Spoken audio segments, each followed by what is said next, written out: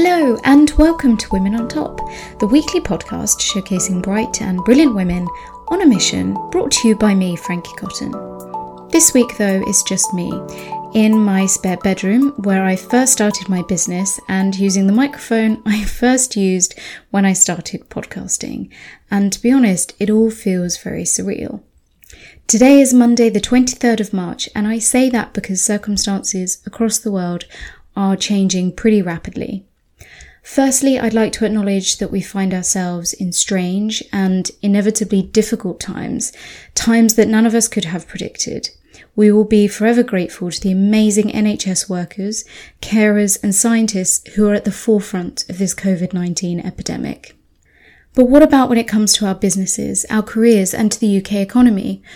Well, I believe and I know that adversity can spark creativity, and we need to be agile and flexible in our work and in our businesses in order to survive and potentially even to thrive. Many of us will find ourselves with more time. We are flexible. The shackles of a 9 to 5 or more likely an 8 to 8 work schedule in an office have disappeared.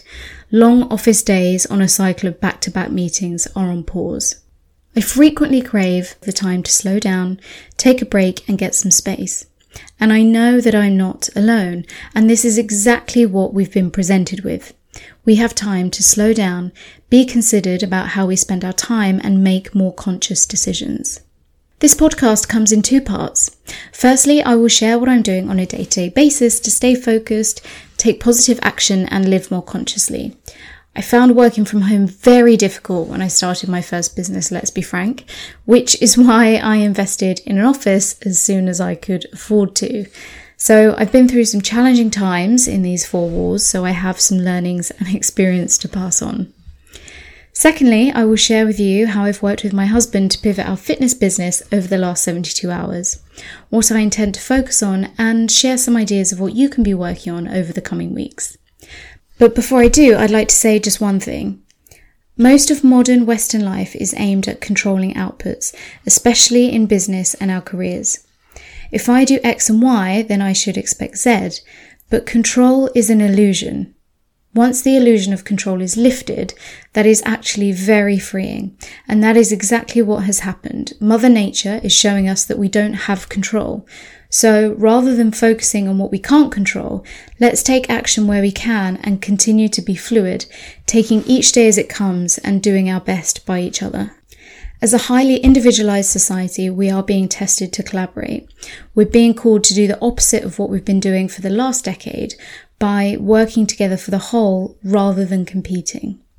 Our decisions affect other people's lives. When this pandemic ends, and it will, I have no doubt that life will be different, that our perspectives will have shifted irreversibly. But for now, here is some practical information about what I'm doing with my time, and I hope this helps you if you're feeling lost and anxious. I've thought about this carefully because habits and routines are really important.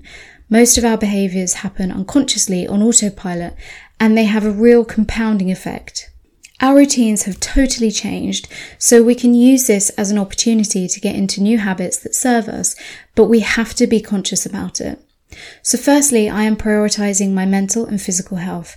I have decided not to be seduced by 24/7 news and enticing Twitter feeds. Now this is really difficult as it actually goes against our nature.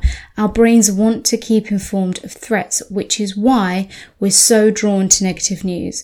24/7 news is seductive, but it makes us anxious. My intention is to stay informed, but keep it as brief as possible. I will tune into the Prime Minister's briefings every day and read the morning headlines, but I'm actively trying to avoid the media as much as possible. The days I have spent glued to the news have been my worst. I have felt physically and emotionally drained, and I'm sure that you will have felt the same. But if you can distract yourself, it will make you feel better. Listen to podcasts recorded before COVID-19, watch movies and series. I highly recommend The Morning Show on Apple TV. If you haven't seen it already, Jennifer Aniston is just brilliant.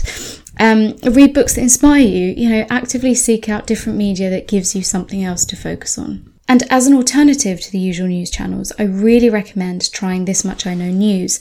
Founder Emily Sheffield is dedicated to providing facts, not fear. Emily joined me in episode 22 of Women on Top, so give it a listen to find out more about her mission to revolutionise the news. Since we were told to work at home, at the beginning of each day I make a daily plan to give us some structure. My husband Max and I share what we'll be doing and when, so that we can respect each other's commitments and privacy as much as possible. We also agree on a time when we'll finish work for the day. We have agreed to keep our work hours to a healthy limit.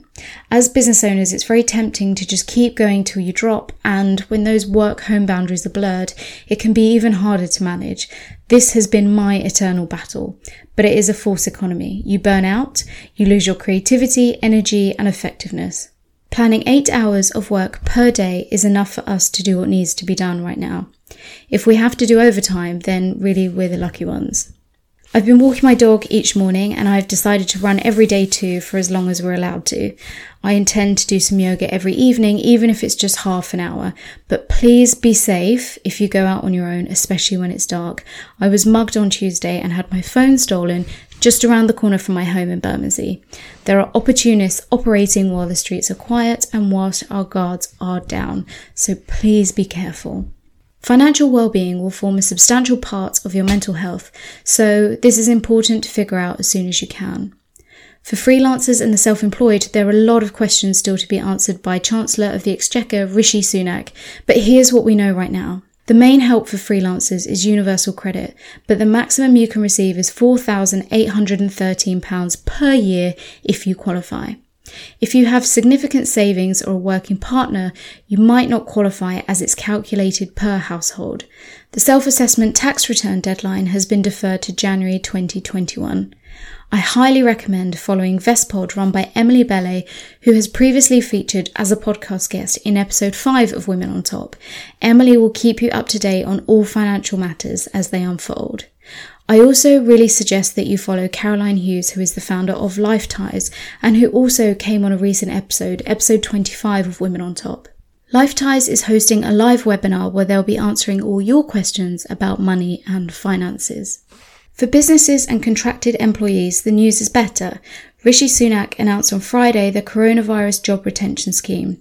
Government grants will cover 80% of the salary of retained workers, up to a total of £2,500 a month. That's above the median income. That means that workers can retain their jobs even if their employers cannot afford to pay them.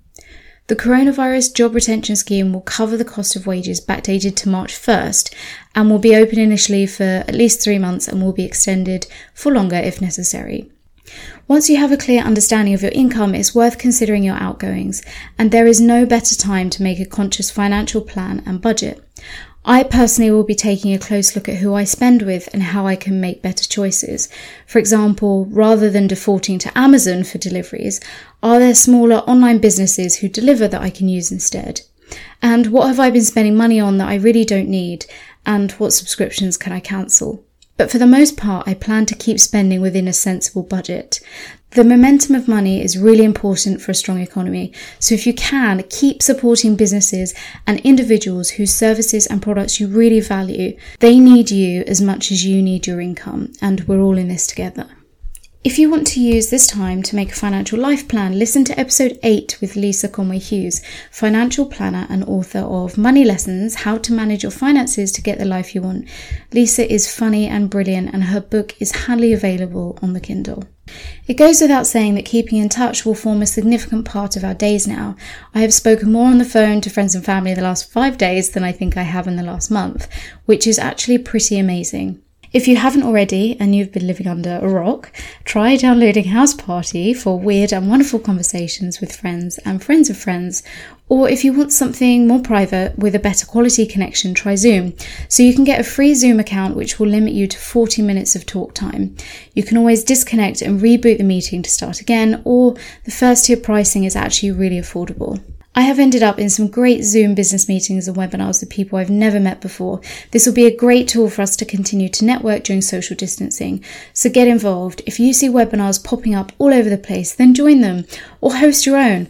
I plan to host some live podcasts with interactive Q&As, and you are of course invited as soon as I publish the schedule. So that's it from me in this first part of the podcast. If you have working from home tips, advice on how to structure a routine, or if you want to ask me a question, head over to the WhatPod on Twitter, Instagram and Facebook, where the community hangs out and where we can keep this conversation going. Join me for part 2, where I will share more specific advice for business owners and freelancers. I will share how I've worked with my husband to pivot our fitness business over the last 72 hours, what I intend to focus on in my business, and ideas of what you can be working on over the coming weeks. So stay tuned, keep in touch on social media, because we're all in this together. Talk to you soon.